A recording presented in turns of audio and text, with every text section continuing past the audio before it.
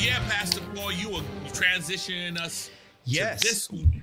Wanted to know what's on the table today. We've taken a long time getting here, but what's on the table today? Well, as we have been going through a lot of our shows, especially since we began, we have been trying to make sure that we tap into the different generations and how they do church or how they are connected to the church. And we came up with an idea that we wanted to explore what millennials are doing to contribute back to the church or even to the community in which their churches are, and what are some unique things they are doing. We did a show on folks who are influencers on social media, but today we're looking at another genre in which we want to explore that millennials are making an impact on. And so today our title is What You Waiting On? What are you waiting on? How millennials are contributing back to the church. Awesome. So millennials contributing to the church in 2021. Dr. Henry, who is at the table today?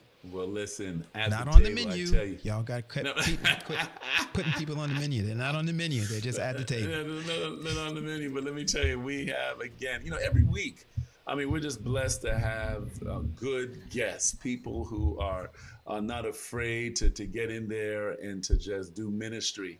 And so we have two wonderful people, Beverly, Burton. She is at the table and she is ready to give us, what the Lord has placed on her heart. We have Monique, Powell, another heavy hitter. Listen, every time we come in with heavy hitters, millennials, even when we got builders, they come in, and they come in with something. So today I am just, again, I'm elated. I'm excited to see what they have to tell us as we get into this program today. All right. Can we bring them on? Is it time? You ready? Let us bring them on. All right. Here we go. Ladies and gentlemen. Welcome to the table today, Beverly Burton and Monique Powell. Welcome, ladies. So excited to have both of you with us today. So listen, we're going to have a word of prayer, but right after we have a word of prayer, I'm going to give you, I'm going to give you a chance to say hello to everybody. But let's have a word of prayer. Pastor Wade, would you just offer a word of prayer as we get started? Sure, let us pray. Lord, one more time, we ask you to step into this space. We ask you to bless this discussion, bless our guests.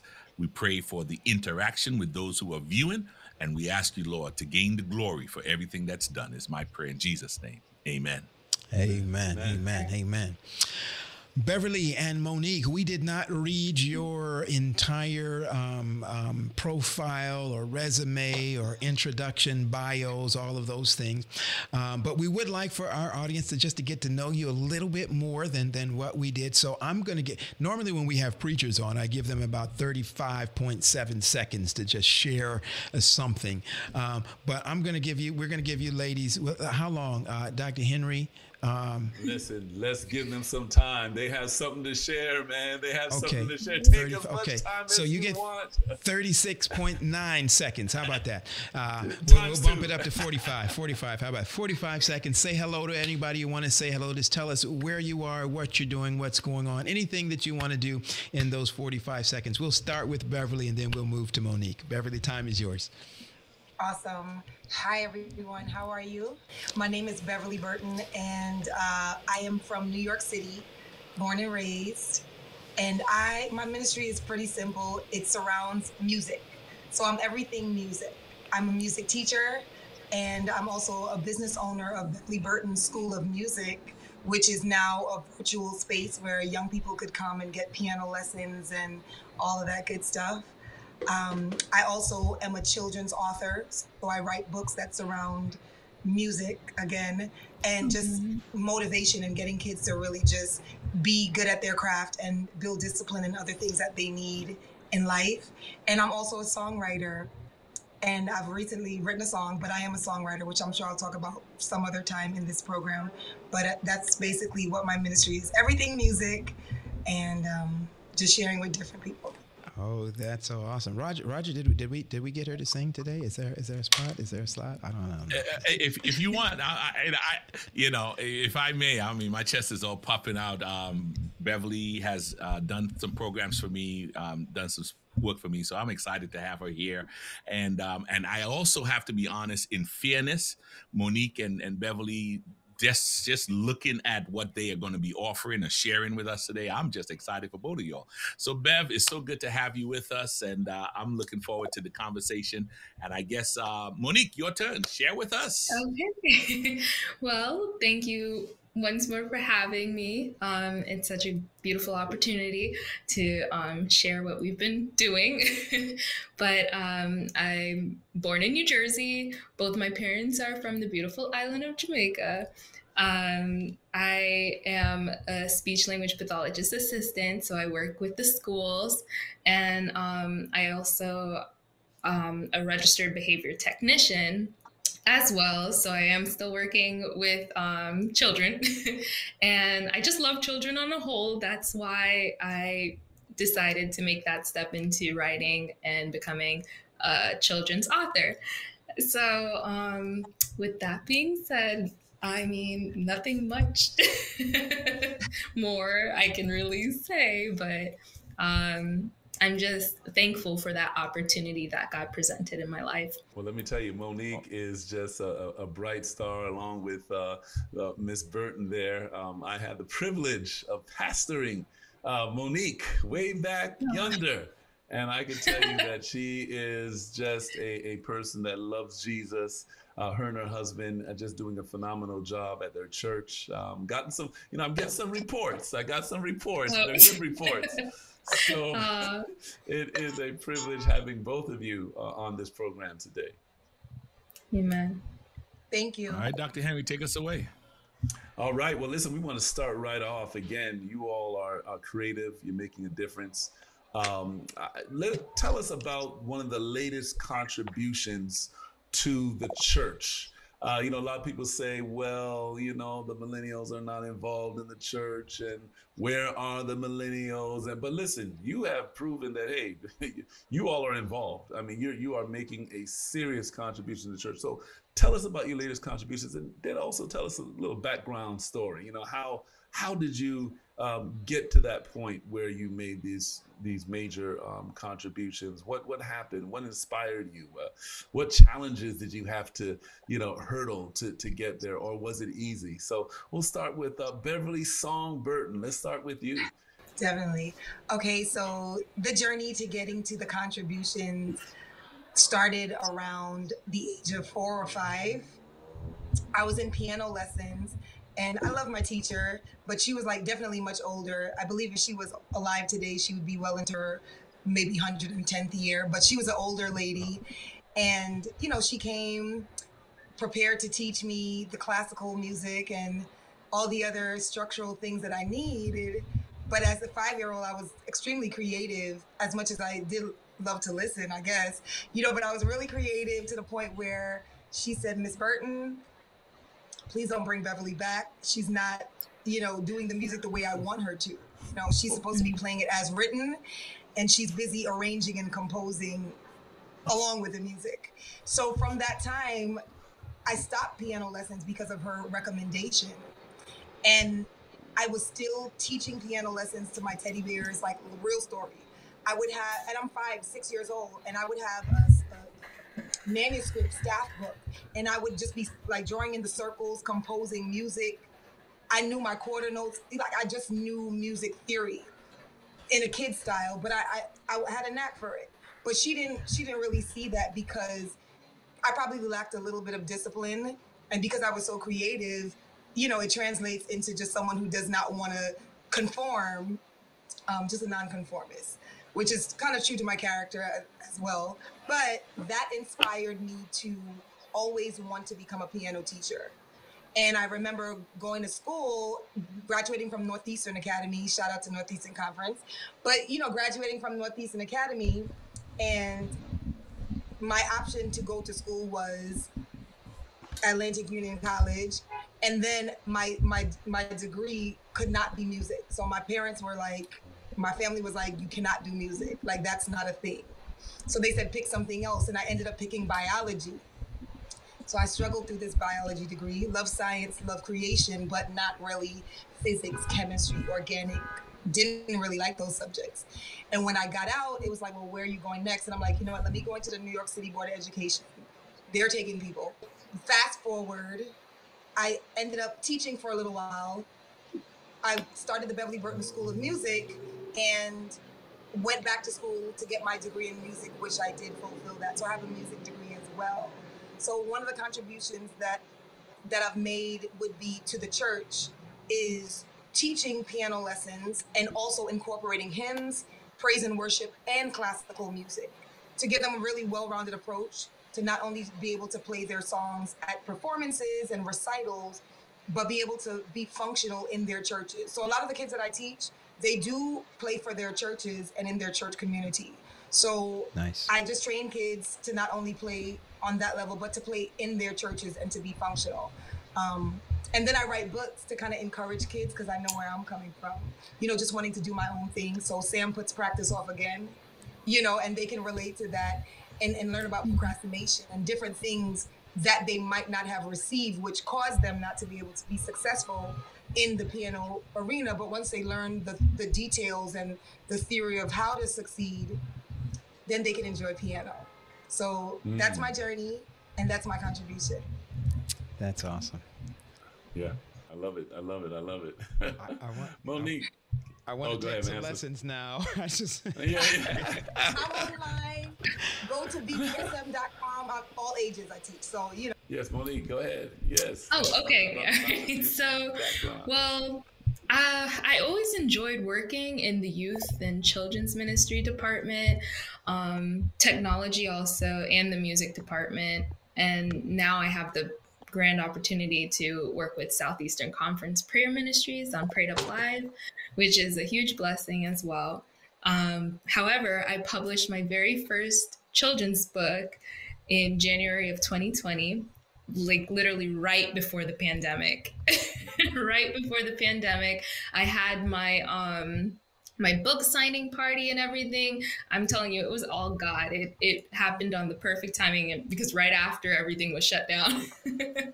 But it was definitely a huge contribution to the community for me because by the grace of God, I was able to share a story poem about a confident little girl named Zola who just celebrates her self-worth and spends an amazing day just appreciating her family and friends. So like children and adults of all ages fell in love with Zola at first glance.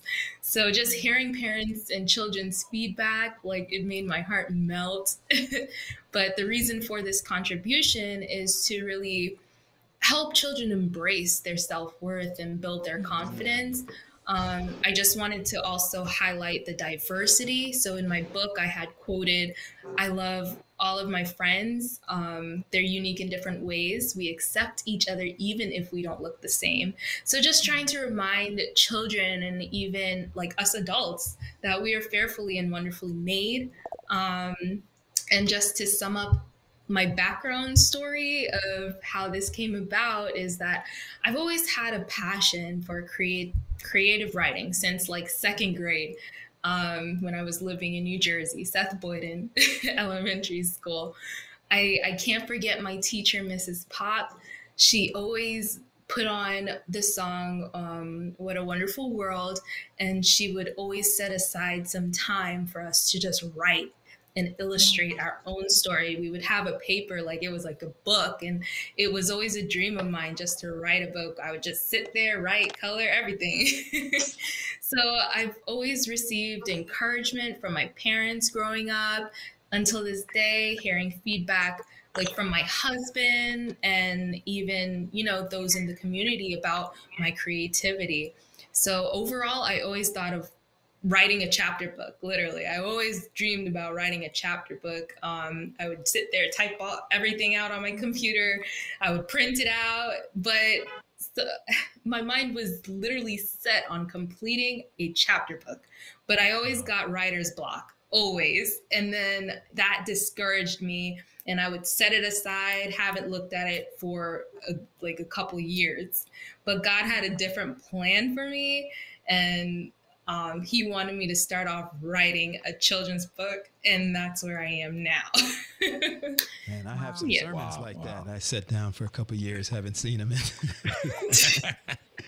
That's Listen, did y'all hear the fact that our two guests had two different types of teachers? One that wasn't really pushing, but they still went on, and then one that was pushing, and they made it happen. I mean, that is awesome. That lets you know right there that God actually puts it inside of us, and it's not really those around us. It's just some of them, even the ones that are against us, are really there to push us. So I'm excited. I'm excited to hear about that. So as we go on, are you seeing others in your community doing what you're doing? Both of you have written books, especially to children. And one of our viewers, George, shared that it is an amazing to note that both of our guest speakers, both of you, are investing in younger generations, invested in someone who's younger than you. Are you seeing others doing the very same thing? Definitely. Yeah, share. Do you know what has that helped you to shape what you're doing, or are you just looking and seeing and saying, hey, I'm happy for them? Monique, can you share? Yes. So just like for me personally, I see other young people on whether it's with technology or with others writing children's book as well, taking part into the church, starting their own ministry. It's just a beautiful thing because it encourages you as well.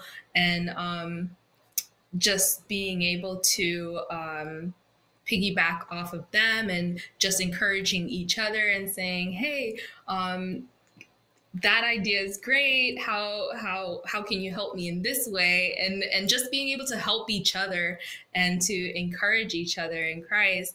That's what I absolutely love about this generation as well. We try to help each other, if we have something to share, we don't keep it to ourselves, So I believe that's really important. Okay. Beverly? What have you seen in your circle? Well, what I've seen in my circle, which is like kind of like social media and stuff, for me personally, I haven't like had the opportunity to have like a circle, I work by myself most of the times or just happen to connect with people in ministry in the moment. Like I believe that God like puts ministries in the moment together sometime. But what I do know is that it's something about seeing other people kind of moving forward that definitely does inspire you in the moments where things are rough. You might be pushing the dream and things are not going the way you thought, but it just keeps you kind of grounded to say, if other people can make it, then so can I. It's the same God who's handing out the same gift to everybody. So even though, kind of like Monique, I'm listening to her story and I'm just like, wow, I feel like she's kind of telling my story while she's telling her own story. It's like so similar, but we still have a different path, a different group of people that like we can't reach the whole world, but God uses different hands. So I've kind of seen that. And I know of two young ladies who have inspired me. Crystal Lewis is one of them. She wrote a book called The Diamond Formation. And it was just so good. Like hearing other people's experiences or knowing why they did what they did inspires you off the bat. And then there was another young lady named Veronica. I believe she wrote a book for kids doing math. So to know that I grew up on certain books doing math, but now I know a person that my kid could grow up on who's doing amazing work. It's just like, wow, people around me are amazing, just as amazing as, walking up to a book stand and pulling a book and not knowing who the author is. They could be from across the world, but you're starting to kind of like see that there are people across the street who are doing amazing things. So I think social media has a way of connecting, the obvious, where it's like, wow, I don't know that person. I've never connected with them. But guess what? The degrees of separation are so small. So really, if they can do it, so can I. Or maybe I can be that inspiration as well to someone else who knows me and be like, Beverly did that? Oh, snap. I got to do that too. So. nice.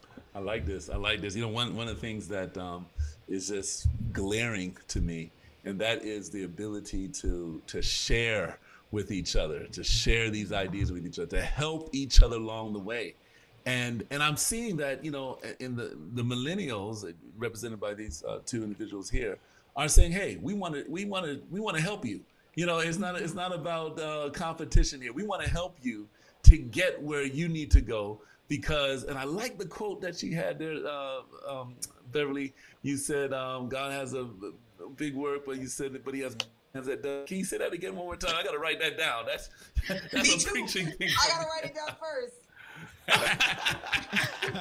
But you said it. You said He has many hands to do the work, right? Yeah, He has hands to do the work. Exactly. We can't reach the whole world, basically, as one person. So there's never a time where we overlap. It's like if we're doing the same thing, then hey, we're all trying to reach different people. So. Right. That's great. Yeah, this is fascinating for me to see both you ladies and what you have done. Most people that know me, somewhere, if they were characterizing me, they would say, he's an idea guy. He's always got an idea on something. I believe that ideas are powerful, but I'm one of those people that I got an idea for this and an idea for this, and I'm always dreaming up this and dreaming that. And one of the most challenging things for dreamers or for idealizers, people who have a lot of ideas, is how do you take and move the idea from being just an idea? How do you turn it into a reality, something that's touchable, that's how do you do that? And so there are other millennials out there that not only, because that's a common struggle, no matter what age you are. You've got 80-year-olds who have ideas and they want to turn them into realities. But today in the church, I think for millennials, there's often an added layer, and that's often, you're still in some senses looked at as young people. My generation, we studied millennials in seminary as young people, the next generation, but they were so young. They were like, in 6th, 7th grade. I shouldn't tell that because I'm gonna tell my age. But now here you are, but still there's a generation or two or three who will still look at millennials and say, yeah, they're too young. They don't have the experience. They don't have the tool set, et cetera, et cetera. They need to sit on the sidelines and watch just a little bit longer. So some of them have some of those barriers that are presented to them before they can even make those ideas come to fruition. What do you say to both of those two groups? I'm going to give you two questions out of this. One, the individual who has an idea and they're trying to figure out how to bring it to the birth. How do they get in there and make that thing happen? And then number two, the millennial who may be almost a little discouraged because there just seems they've got an idea for something that is to engage the mission of the church, but the church itself seems to be presenting itself as the barrier to being able to make that thing a reality. How would you address them, Beverly? Wow. Just trying to be politically correct on this question here. But no, I'm kidding.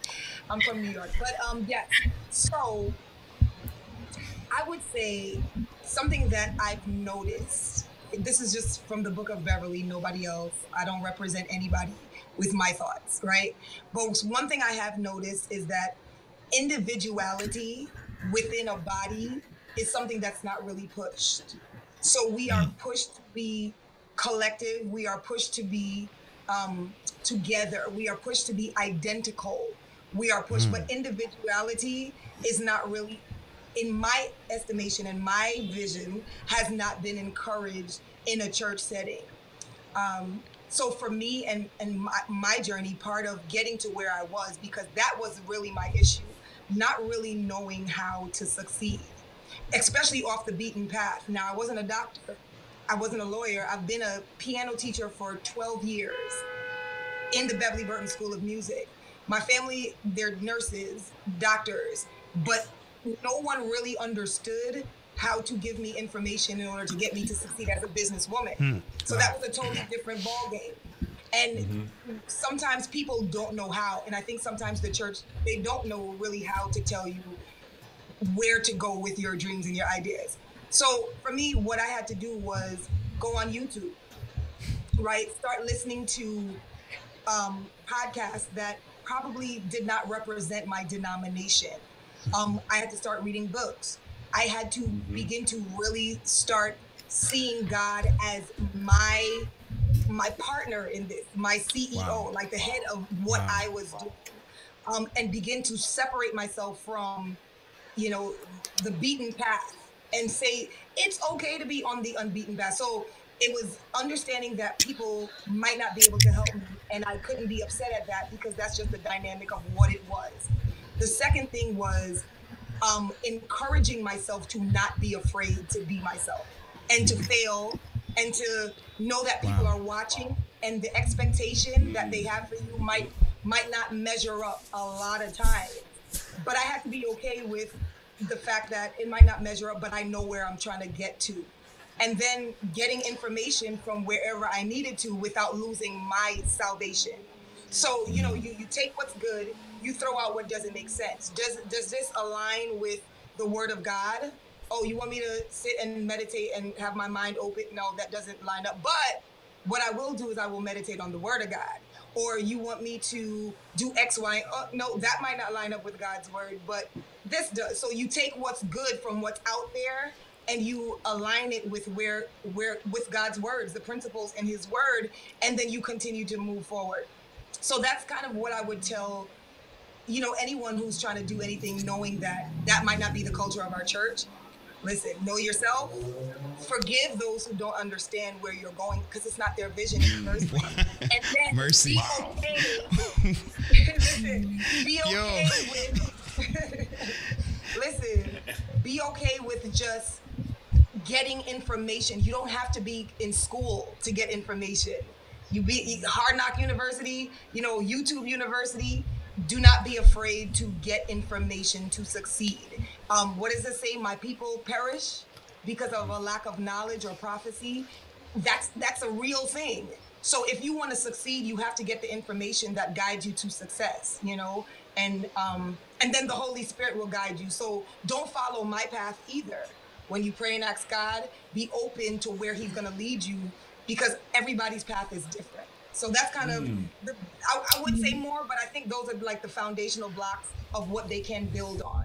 Wow, that was a lot. I got to back us up for a second. There was so much in what you just said, Beverly. But I want to zero in on just one of the things that's running through my mind. Roger, she said there are going to be times where you have to encourage yourself. In other words, ain't nobody else out there going to encourage you. Not mom, not dad, not the pastor, not your ride or die. Sometimes even those are going to be the ones that, yeah, you need to go ahead and check something else out. But listen, she didn't just say that. She said not only do you have to encourage yourself, and I don't know if you said it on purpose, Beverly, but you did say you have to encourage yourself to fail. I'm like, wait a minute, hold up. To encourage yourself to fail. Roger, you've been dealing with young people in youth ministry to encourage somebody to fail. How did that hit you when you heard that? I was like, wow, then it kind of gave me, so you mean to tell me I could tell them it's okay to fail. We always want them to do good. We always want them to do right. We don't want them to hurt. We don't want them to cry. We don't want them to feel the pain. And that's how ministry has been. We want to always feel the good. I had a situation in my church where a member said to me, not everybody made it into the promised land. And that was interesting in the situation that he was talking about, because the church felt, man, something is real wrong here. But what he was telling me was it's all right to fail. Wow. And I think that's where Beverly is sharing, that we can encourage people to fail. Yeah, listen. I just got to throw this in. I want to add, I saw somebody put a powerful statement that says, but you got to grow and learn from it. So we don't want to encourage them to just... Yeah, so I was going to bring that out because that's what you said, Beverly. When you said it, you followed right behind that, because even when I fail, I'm going to learn something from that. So here's the idea. This is what I was picturing in my mind. Okay, I know this thing might not work the way I want it to work, but either I sit here and do nothing, or I try what I think I can do. And even if it doesn't work, I'm going to learn something in the process of doing this that's going to set me up for success the next go round. So you've already set expectations in your mind that this thing might not work, but I'm going to press forward anyhow and do something, because doing something is usually always better than doing nothing. Wow, that was powerful stuff. Monique, how would you respond to the question that who asked? I think you asked it. You did. That question. I'm sorry. Yes. So, personal experience, procrastination is my worst enemy, I should say. Not until I was ready to stop talking about it and be about it did I officially start my journey. So just a quick testimony. I just remember when my husband and I purchased our home, we were in the middle of renovating, literally painting the walls and turning everything upside down. But it was just weighing heavily on my heart. I just couldn't stop thinking about it. I stopped painting our living room, and I just sat there and I prayed a prayer to God, asking specifically. I was very specific about my prayer, what he would like me to write about and where I should begin, who he would like my audience to be, and just being really specific and just praying to him. So after that prayer, I sat down in a nice folding chair and opened up the back of my planner and just started writing. Literally, my hand couldn't stop moving.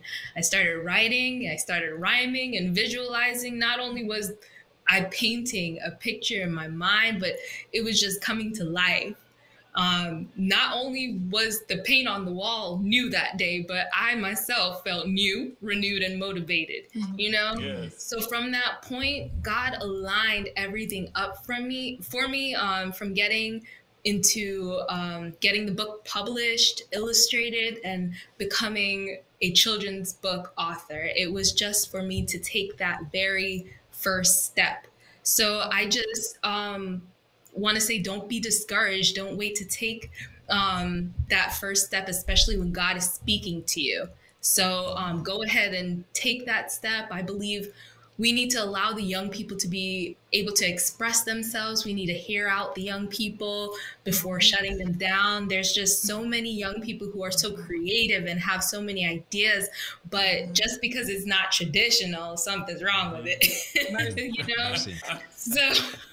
So I just want to encourage that young person to go ahead and take that first step with prayer and go for your dreams, man. Yeah. So Monique, you brought up a very interesting point there.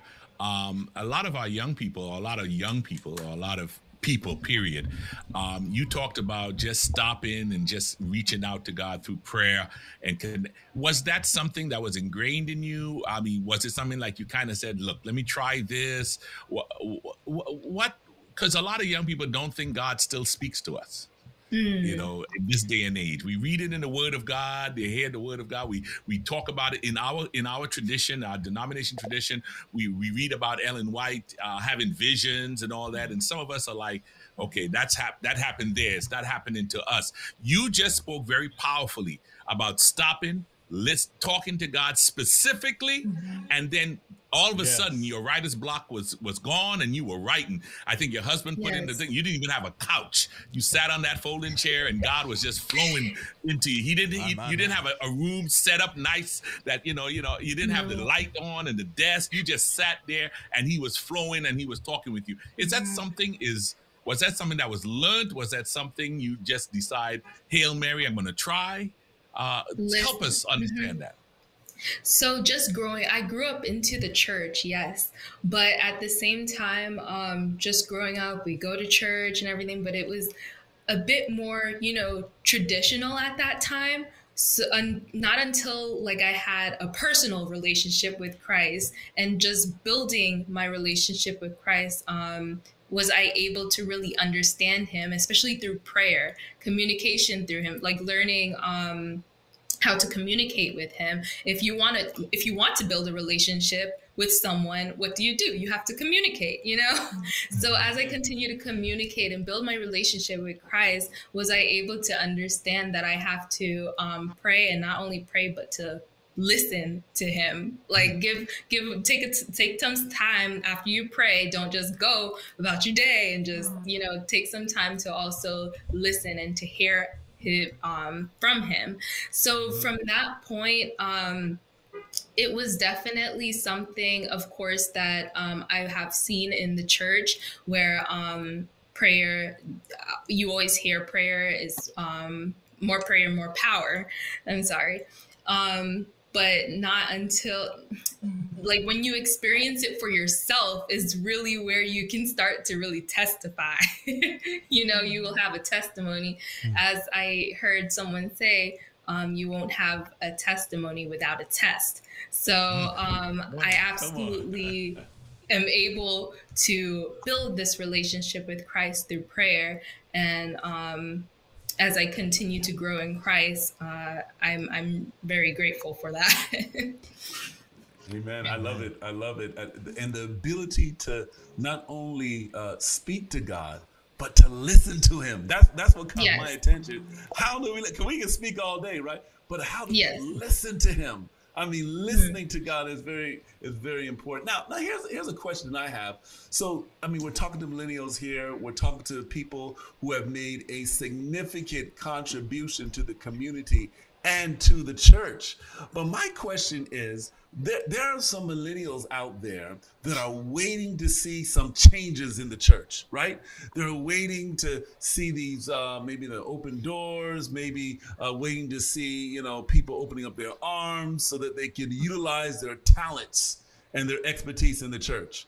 What do you have to say to those millennials who are waiting for the system to embrace their ideas? Should they just continue just to wait? I'm just going to wait until nominating committee comes up, right? And maybe my name might be called for some position. What would be your advice to those millennials who are just waiting for the church? Well, I personally, for me, I would say don't wait. Just wait a minute, don't wait for the church? Come on, don't wait for the church. Come on, Monique. I was your pastor. What are you talking about? Oh my gosh. Pastor didn't give you permission to do that? What? Listen.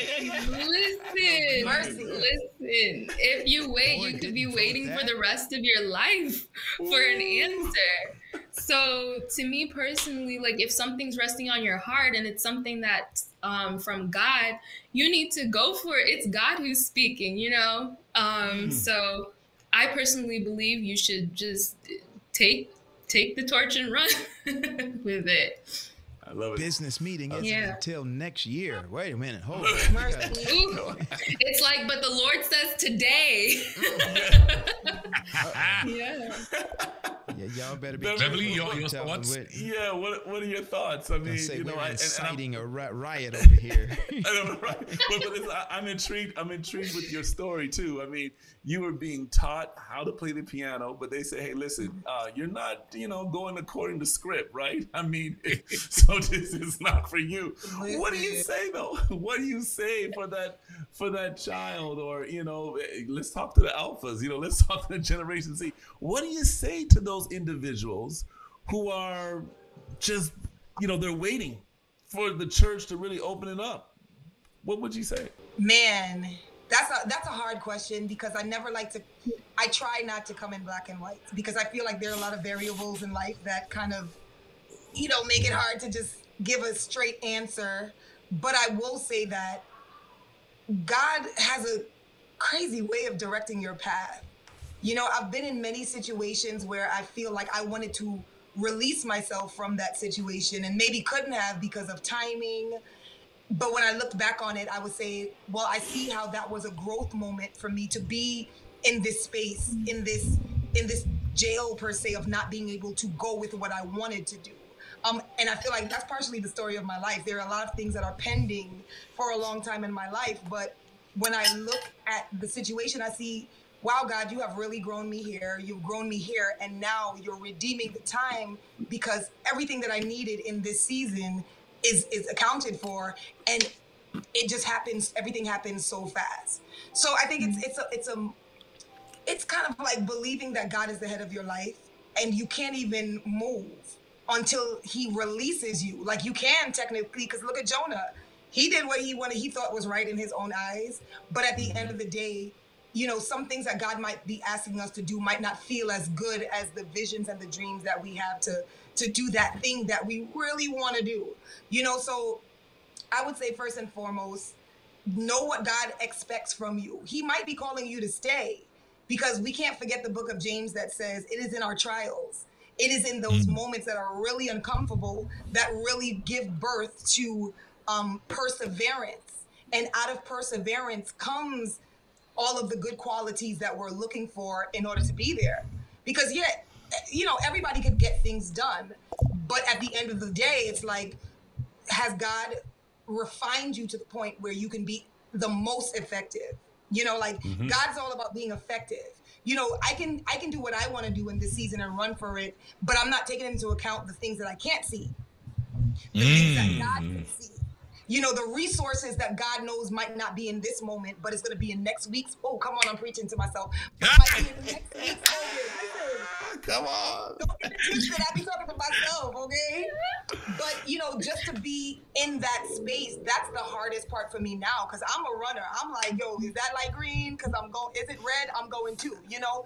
But I'm learning that when I wait for God, he has a really, really crazy way of just making this thing happen in a way that I could never imagine. Even my books, like, I'm kind of like Monique. I've been writing children's books. I have tons and tons of revisions of books for years, but it wasn't until in the season of the pandemic that God released it. And I'm already up to book number 3 in my series. Since the pandemic, it was probably like June, I came out with the first book. Last year, June. So we probably hit a year, 3 books. And then I wrote 1 book for the series, the piano actual musical series that I'm doing so kids could play the piano. And I'm just like, wow, God did that so fast, but I've been struggling all these years to get it done. And he's like, because you're missing this and you're missing that, but you can't get that until you go through this trial and you go through this squeeze in here and this refinement. You can't get it until you do that. And once you get it, you gonna go fast as ever. Like, you don't even gotta take the time. You know, it's just like, I'll redeem it. There you go. So I don't want to tell anybody to run, but I will say, talk to God. He hears you. Like he hears you. Yes. Millennials, Z's, Q's, whoever. Talk to God. He hears you. It might not be in the answers or as fast as you want it, but trust me, he's never late. He's never late. Pastor Paul, hey, listen, I'm just smiling, man. Listen, these millennials are fired up, man. They're fired up, and watch this. It's biblically based, man. Their foundation is on the Bible. Hey, this is a word for those individuals out there who are saying, millennials don't care about church. They're ungodly. This thing changes the script. It flips the script. Look, these millennials are fired up about Jesus. Pastor Paul, before you ask that question, I want to ask this. What do you think about the system of the church? I mean, does the system that we have, does it make sense? Is it something that, you understand, and this is something that you can, get involved with, that you understand the conference and the union and the division, and does it give room for you all to be creative in the system? I'm just curious to know what do you think about it, because a lot of the money, millennials like 23, 38, something like that, is coming. I mean, your age bracket has some money. Come on. Let's just say we will not be deleting this broadcast when we are done. It's going to be up here. But tell me, what do you think about that? Because we're talking about your creative energy, and I just want to make sure that, at least for me, as a pastor in the church, and I guess Raj could speak for the conference, and and some of the union and the but at least for me, I want to make sure that I make room for creative ideas, right? And so the system, at least in my church, I try to do that as much as I possibly can. So just listening to you, hearing the things that you have, when you think about the union, the conference, what does the system give you the room to be creative like you are and to have the church support? Or is this something that you have to kind of do on your own, and then once it gets started and then you get the notoriety, then the church jumps on? Anyone can take Monique. that question. I don't Yeah, want Monique. to. Okay. Yes, call Monique. Go ahead, Monique. Oh boy. For me, that question, I would say that Don't be afraid. Don't be afraid. We can handle it. it No, we can handle definitely. it, but how about the other? Oh, you say. Just starting off, like with my book itself on a whole, it was there, and the support was somewhat there. It was me having to really get it out there on a whole, I should say. So I'm not saying the support wasn't there, but I believe that it would have been maybe nicer to have. I'm sorry. I'm trying to formulate my words. Well, this is off script. This is off script. And again, the reason why I'm asking this question is because, we have a lot of people that are tuned in, watching, and a lot of people are in position where they can make room, for people who have creative ideas. And listen, I'll just be honest with you. Look, there's a lot of things that, man, I wish I would have done differently. As a, when I was pastoring, I was like the perfect pastor, right? But after that, That's imperfection right. started to come. You better know. No, right. But the reality is there's a lot of things that I could have done as a pastor, and I'm trying to do better now in creating an environment where we can support these creative ideas, right? And again, so if there's some things that we can do, to create that atmosphere where people feel like, what, my church supports me. I think that's what we really want to hear. Mm-hmm. Right. Like, as I said, for me, friends and family and some of the church members, they were absolutely amazing in supporting this journey of mine. Hearing from pastors would be great, and knowing that they're also there for you in this journey. I would have loved probably to hear from a few more, of course, but that's perfectly fine. I understand if, you guys are busy, but, just on a whole, I believe that I was able to get the support from the book, from more of like family, friends, and loved ones, To be totally honest, Monique and Beverly, to be honest with you, we think the church, a lot of us think the church as this small little group of folks who gather together in our local setting, but it's bigger than that because, as you know, we're a worldwide organization. It's a true organization. And to be honest with you, the church is not really developed to promote a creative idea and just run with it. You have to have creative people who are willing to look beyond policy to say, hey, let's see how we can encourage this. And that is happening now, that you find that in certain pockets of our church. One of the folks who is viewing today is the president of a resource center publishing house. His name is Brad Forbes. We all know him with Advent Source, and they are picking up small projects that are doing distribution within the church. We don't do very well outside the church, but we do very well in communicating in the church. But as Iveta says, we want to hear how to give the support that's needed. As a creative, what exactly are you looking forward to when you begin to create? Is it just the pastor to stand up and say, hey, Sister Monique did a book, or Sister Beverly did a book, and we need to go out and buy it, or this is great, let's pray over them and keep on trucking. What are some of the tangible things that we can do to help support your creative idea moving forward? Anyone, Beverly or Monique? Yeah, I'll jump in on that note. First of all, I would like to say that we want to be like Jesus. Right, so if you ain't got the loaves and the fishes, nobody coming to you. So I just want to put it. That's the reality of it, So what I wanna mirror, Jesus. He told me that I need to identify with him. So right now I don't have the loaves and the fishes, and I get it because that's the reality of how the world works. And we forget that we are in the world.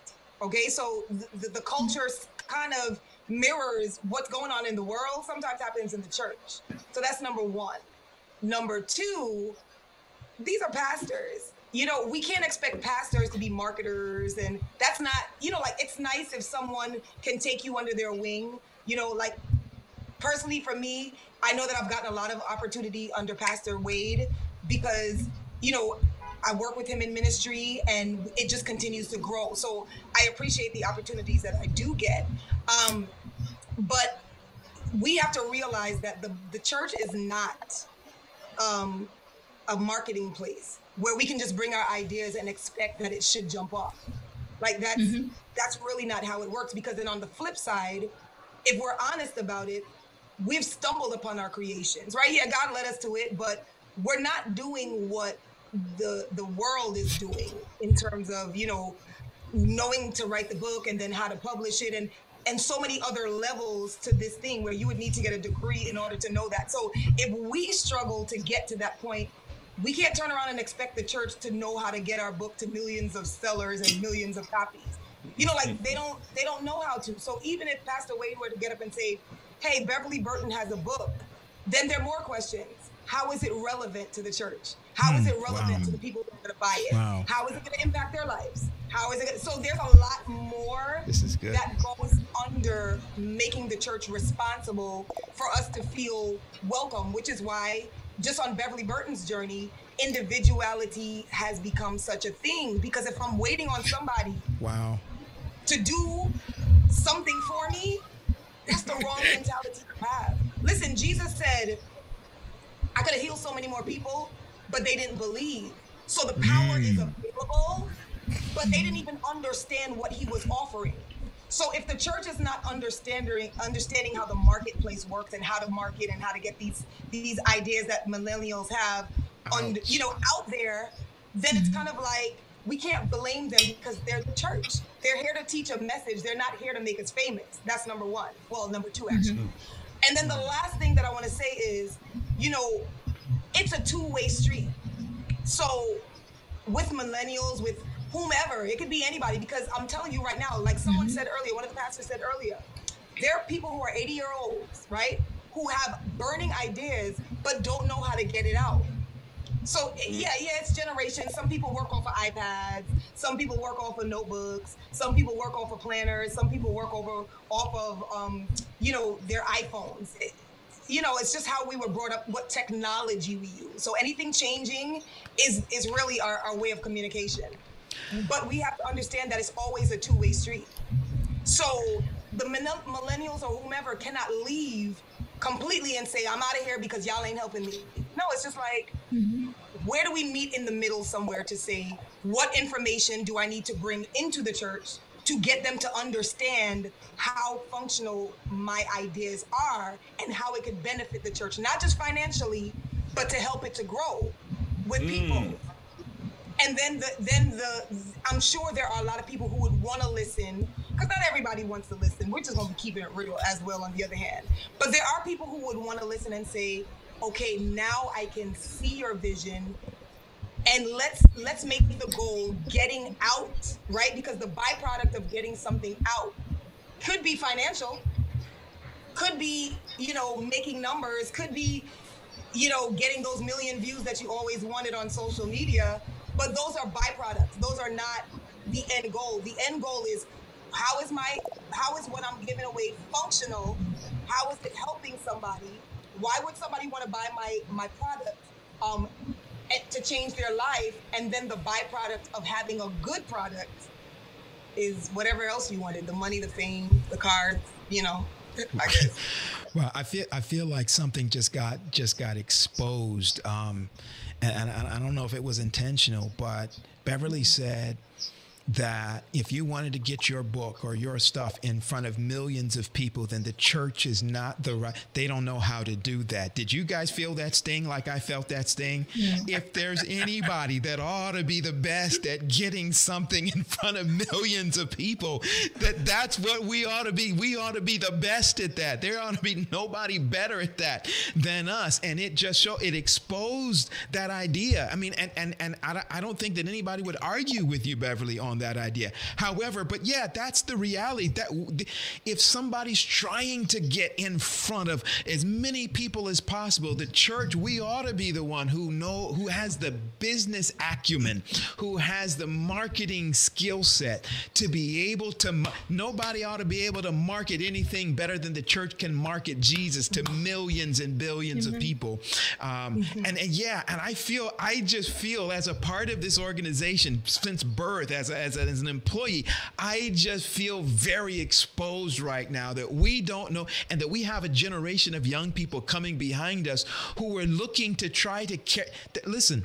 I know the way we ended was on cars and all that kind of stuff, but in the end, there are many of our millennials, our young people, who are trying to help engage the mission, who are trying to shoulder the mission of the church, which is to make Jesus famous. And if we don't have the mechanisms and the skill sets within the body to do that, there are plenty of them. They are saying, all right, peace, I'll go and find a way. I'm going to YouTube to figure this out because we don't have it in the church. I'm going to a podcast to figure this out. I'm going to TD Jakes and to all these other folk out there to figure this out, because my church doesn't have the know-how and the skill set, nor the drive and desire to create it within the bounds of this church. But wait. I didn't get that. What I got from what she was sharing wasn't that we don't have it. I think we have it. It may not be the pastor, but there are other members in our congregations who are they're business astute. They know how to pull it together. They know how to write copy. They know how to market things. We need to know, the biggest thing we need to do is begin to network people together. Because when's the last time there was an Adventist writer who was in the top 10 of anything that was out there? When's the last time we had an Adventist writer that was in the top 100 or the top 1,000 in terms of getting stuff out there? We don't do it. We might have some mechanisms to get it in front of a few thousand people, but to get it in front of the world, we haven't done it. Show me the evidence of where we have done it. Those are some of the things. I know that we have some people who can do better than some of our individuals can do on their own. But as a rule for this organization, for our church, we just don't do it well. And if we pretend like we do, then we'll never get to the point of doing what it takes to get to the point that we need to be in. I feel like we're beginning to have the parents argue here. But yes. All I'm saying is this. We have 12 million Seventh-day Adventists in the church that are in the church. About 20. Is it about 20 now? Okay. Well, we hope so. I don't know where I got that number from. On the books. But what I'm saying is this. We don't even market to that group. And, why? A book that Monique wrote and a book that Beverly wrote should be able to be marketed to the 20-something million people around the world that are Seventh-day Adventists. And we don't even do that. And all I'm saying... Roger, we get to go. We're going to go again right here on this. Listen, we know this for a fact that we don't support our own stuff. Dion, Dr. Henry, you know that if you went and opened up a vegetarian restaurant and tried to market to the members in your church, you would close down in about 6 months. And that's part of the stuff that we do. We try to market to ourselves, but we don't really support our own stuff. Tell me I'm not telling the truth. Dimitri Taylor said that in the chat. Dimitri Taylor said that in the chat. I'm sorry. Yeah. Beverly, you have something to add to that. I see you. I feel like, listen, it's all about relevance as well. So if someone doesn't know something is necessary or relevant, then like you can call, like say, the new praise and worship group that's probably more relevant than children's books. Not because it's better or worse, but it's about what the church is making relevant or what is relevant for that moment. So I think it's the way that things are marketed because there are not a lot of young babies in the church coming up, or little people, where it's just like the demographics that I've seen is a lot older in the church. So unless someone is buying a book just to support Beverly Burton because they know her, they might not find that books are relevant. But platforms need to be created. It needs to be differentiated, where, you know, more so where it's not just like, oh, we're just marketing it to everybody. But it's like, okay, if you're interested in this, everybody who does that needs to be over here on this line. If you're interested in like, differentiate it and make it more relevant to the people that it's gonna reach, versus just saying, okay, anybody want a book? Anybody going? Oh, wow. Like, you know, like it's more like trying to find the make the rooms for people to be in who could really, you know. So I wanted to add that. Monique, you have any comments to this exchange that's going on? Oh boy. Monique is about to go in the closet and pull out her referee shirt and a whistle and a flag. Right. No, I believe everything that you guys are saying are well noted, and I just believe it's unfortunate, but I strongly believe that the church, you would see them like maybe supporting other things out there into the world more than like something here like that your church member have tried to create and tried to build up. Is really unfortunate, but I even witnessed myself, some young people, they do have ideas in the church, and they really get discouraged from it being turned down, and just having the support not there. And I've witnessed that myself, but you know, I just find that it's very important that we try to, as I said, hear out our young people and see where they're coming from, and not just shutting them down right away, because this generation, I have to say, it seems like maybe really sensitive as well on certain things. So yeah, I just believe the support could be there more on a whole. Right. And I think that there's some people in the church, though, Pastor Paul, and not a whole lot, I think, but there's some people in the church that know how to get a book out to the masses. You know, I'm thinking about Ben Carson, Gifted Hands. That book went viral. I mean, it's all over. Barry Black's book is coming up now. But on a whole, you know, and you know what, we make this might be something we could put in our chat. If you know somebody out there that's Adventist, that knows what you know, I don't know if those are fair though, Dr. Henry, because Dr. Carson separated twins. I mean, come on, how many of our authors are doing that, and they're getting notoriety from the secular press, and so I don't know if that's fair to compare, you know, some of those names that you call to our millennials who are just starting out, and this is their fresh idea and they want to get that out. You can't compare that to Ben Carson and the chaplain of the Senate. This is what I would say. Hey, listen, come with me. You know, separating twins. You're in the chaplain. You're Adventist, and your book is out there, right? So because they've been in that circle, though, and they might have. I mean, I'm sure that they know some people. They've networked with some people, sharing with us those ideas, getting that to this format, so that other authors that are starting out can learn the business, getting other people that maybe not, you know, they're not Adventists, just Christians, and how did their book come to be what it is now, getting that information. And by the way, we belong to the body of Christ, right? So I know Adventism, and we definitely have to support each other. I'm 100% for you, but we got to reach out to the body, right? There's some other folk out there, Pentecostal, Methodist. There's some other folk out there that we got to network with too, right? And try to figure out ways on how to promote the gospel through the book and through the avenues that God has given us. But I think we need to spend some more time on that. These other individuals out there. Yeah. So watch this, Beverly, Monique, Dr. Henry, Pastor Wade. I gotta. This is. I'm gonna probably get it shot down and ate up for this. So. When we, oh man, I'm gonna get in a whole bunch of trouble for this. Sorry, guys. So when we as a church, as a denomination, we do a concert, right?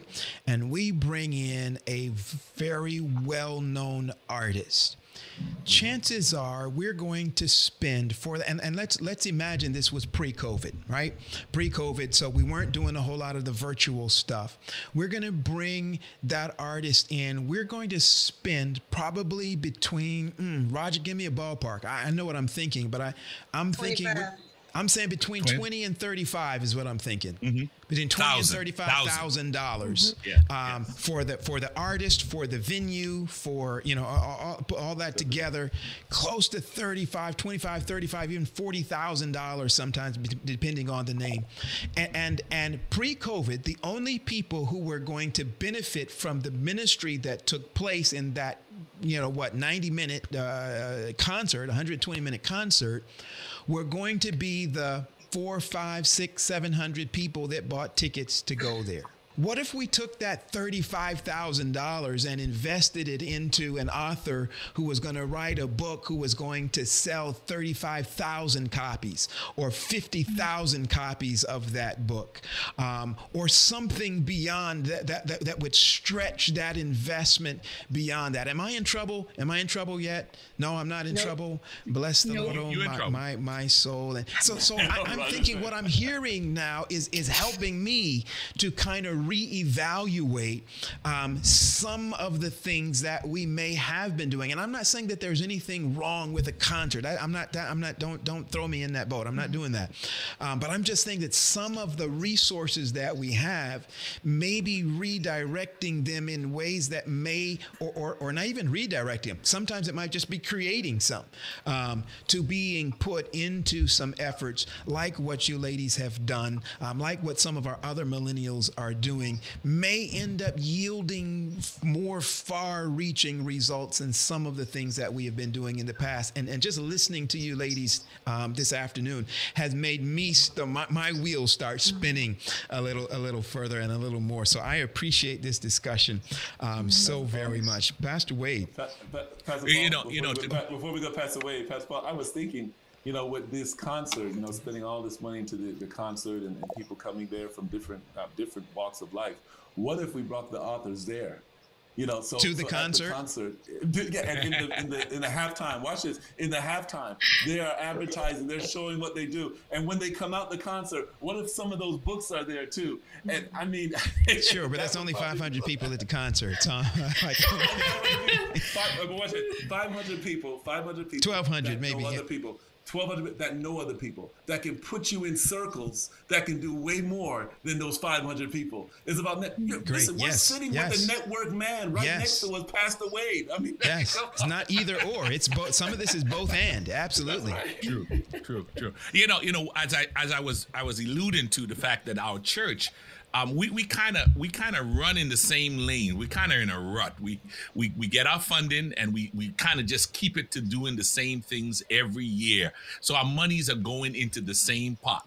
But when you talk to a millennial like these two young ladies we have here today, you want to say, how can we really support them financially? Because it takes money to make money. We all know that. And so sometimes it means looking at some of the sacred cows that we have in our systems and saying, you know what, this year we may not do this. We're going to do this. And it takes courage. We take courageous leaders to do that. Could I be very vulnerable? Beverly sings also. She has a music ministry that is beyond. But her style of singing is it's very, very jazzy.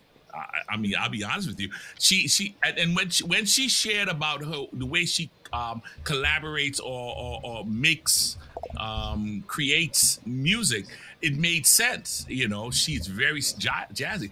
I was a bit fearful that could the traditional folks who sit in the pew handle what Bev can bring. And I had to bite the bullet and say, hey, let's do it. And it went off like a charm. It was beautiful. Again, I think Beverly was smart enough, and she was, she understood the audience she was sharing with. But what I want you to say that sometimes we don't want to try new things because we're scared that it may turn out bad. But I think trying, reading the book, sharing the information about what you're putting the positive spin on things in a book, as opposed to hearing it in a sermon. Instead of the pastor preaching it, we could have a reading of the book. There are so many other things we can do. There's a young lady I know right now who goes to the Bethel Church in New York. A shout out to my former church. And she wrote a set of books. Nobody knew anything about it. And so there are a lot of millennials doing stuff, but because we are so we're so traditional, we tend to miss. The horn is someone agreeing with us. We tend to miss the opportunity to really try something different and to promote a different genre to share the gospel. And these two ladies have definitely shown us that they can make it happen. And an old person like me can just jump on that bandwagon and help them grow to greater heights. Awesome. You're the MVP. Amen. All right. So Pastor Wade has one last question for you ladies. Yes. So listen, we're going to wrap this up. Our time has gone by. When we started, I was like, wow, how are we going to fit all of this in an hour and a half? But look what God has done. But my question to you ladies are this. What is next on the horizon for you? We have a singer, we have a creative music teacher, we have a speech pathologist, we have authors in the midst. Obviously, y'all could be TED Talk speakers. Hey, y'all could be preachers if in your own rights. What's next on the horizon for you as it relates to making a contribution to the church and to the community? Monique. Okay. So my goal on a whole, I would love for just God to continue to use me and my talent to just brighten children's hearts, their minds. I would also love for this book to reach as many children as possible around the world, just helping them to embrace their self-worth and to continue to build their confidence. And definitely, there's a continuation for Zola. I would love to make Zola a series. So at this time, I'm currently working on book number 2. It's definitely in the making. So please keep that in prayer. And please stay tuned during that listen, time. before we move on, you can make me full screen. I want to just share what the books look like. On the left, I think it's the left. Sam puts practice off again. That was Beverly's first book.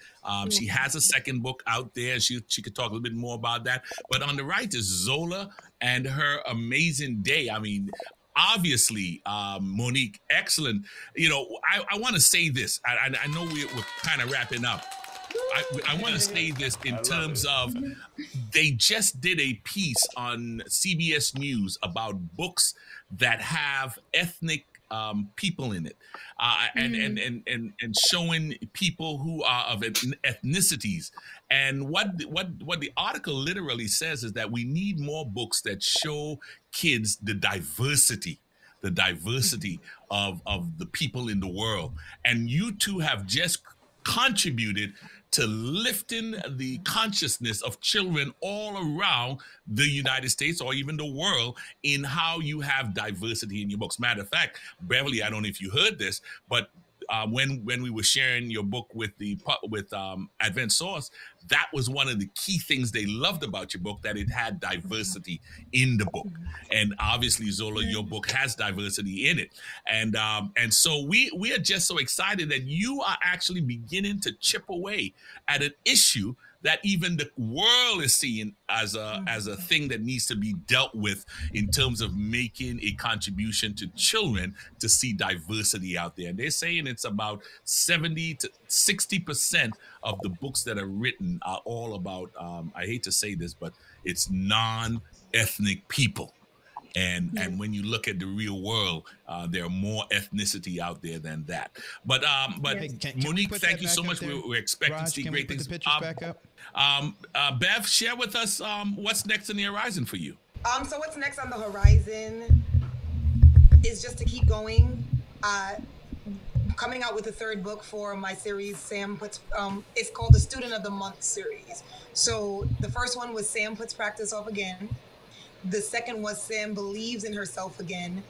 And the third one doesn't have a title, but kind of to what we're talking about, it's Sam is basically going to collaborate with another musician. So she's been working at this piano thing and she thinks she's the bomb because she is the bomb.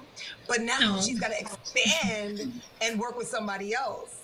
And now she's kind of feeling a little intimidated, like, hold up, I don't want to do this because he sounds better than me or she sounds, you know, whatever the case is. So just teaching kids how to have their own lane and work together, you know, and I think that's really important coming up, you know. So that's one thing that's coming up for my book series. My birthday was yesterday, so it was almost been... Happy birthday! Happy birthday! What was supposed to be done yesterday was a book number 1 in my piano methods book, which is teaching kids how to play the piano, and again using my experience of the things that I think that I was missing, like discipline maybe, and just needing more information. Sometimes I've incorporated that into my book, so that first. Book 1, grade 1 is coming out. So my piano students are going to be the first to use the book. And then, you know, we grew up on John Thompson and other books like that. And I'm like, well, why not let's grow up on Beverly Burton now? Come on now. Come on. Yes. I love it. Look. I'm excited about this journey. And then the third thing is I've recently written a hymn called Boldly to the Throne. And I wrote that hymn a long time ago. It kind of went under the radar. And one day I was going through something and I jumped on Facebook Live and I was just like, I'm going through something and these words are touching me right now. So maybe somebody else is. It was like 7 o'clock in the morning. I didn't even, you know what I'm saying? I was looking like it was morning. Believe me when I tell you that, okay? And then I did it on Facebook Live and it was just me playing the piano and singing. No, I wasn't trying to be cute or anything. So I'm just thinking 1 or 2 people might be blessed. This video got over 100 shares. Like, people were like, wow, we love this hymn. It's such an inspiration. 3 churches in Atlanta have already made it their praise and worship. I mean, in Canada, have already made it their prayer song for prayer time. They've already incorporated it. Yes. And it's growing slowly, but I know the God that I serve. So people don't move me because until people see relevance in a thing, it don't exist yet in their eyes, but we know that he who began this good work. Come on, so the work is already there. Yes, come on. You know, Jesus was still Jesus. His blood was still powerful, regardless of who believed that he was the lamb slain when he hung there. But I think that those are the things that I just have where it's like, what's next? Well, these are the things that I'm placing out, God. So you know, I'm gonna seek you first. And let all these things, I'm going to get on the path, and I'm going to acknowledge you, and I'm just going to keep walking because you're going to direct this thing. And turn left. Okay, here we go. Turn right. You know, so that's what's next. Whatever Jesus says. Come on. But I'm really excited about just the gifts that he has placed in me. And I think everybody should get excited about the gifts because he will make room for it regardless. Well, listen, Beverly, Monique, I have really, really enjoyed this program. You've ministered to me, you know, and your story is just contagious, right? So I just believe other people that are listening, I'm gonna put myself in, we are inspired by you. That's right. And by God's grace, we can just do some of those things to make a great impact. So thank you for being on here. We want to support you in your books. Hey, you know what, Pastor Wade? What can we do? They're asking. Yeah, they're asking. They're asking, how can we support these ladies? We are going to put the link that you shared with us in our show notes on thepastorsroundtable.com. But if today you want to go get the book right now, you can't wait till you see this. Monique, how can we get Zoe to read about Zora? Zola, she is on Amazon. And also, if you want an autographed copy directly, you can just email me at moniquetheauthor@gmail.com. And I'm just working on trying to get a website together and everything so I can do everything myself, you know? So, All right. but it is on Amazon. It's on Amazon. Listen, those of you who are listening out there, Pastors Roundtable likes to collaborate and make folks connection. One of the things to be resourced. So if you would like to help Monique with getting a Website. Lord, what you just said, the website. Monique is looking for someone to help her get the website up and running. And, you know, she needs your help. I'm not saying she has money to give you. She needs your help to get the website up and running. So reach out to Monique, the author, at gmail.com. We are just so excited. Matter of fact, this is what we will do. Well, I'll tell you what we're going to do afterwards. Beverly, how can we get the book and even maybe the song? Okay, so to get the book, Amazon, of course, and you could also go to my school's website. Go to bbsm.com. That's GOTOBBSM.com. And all the information of getting a signed copy as well is there. And I'd be so happy to just get that out to you with a whole bunch of love. Bev, you got to say that one more time, that website, one more time. Yes, no problem. GOTOBBSM.com. Got it. Yep. So and also, I think, Bev, your book is also available on Advanced Sources books are available on Amazon. Yes, site exactly. Oh, and exactly. And then the song, you can get it on iTunes. Right now, the version that is out is the congregational version, where it just gives people an idea of what it sounds like when you will sing it in your church. But I'm just writing, and God has just hit me with some songs, and also I'm going to put out the solo version as well, and you'll be able to enjoy that if you so desire. Awesome. Preacher says, just keeping it preacherly. Wait till sunset. Wait till sunset. Yeah. Listen, here at Pastors Roundtable, we want to resource you.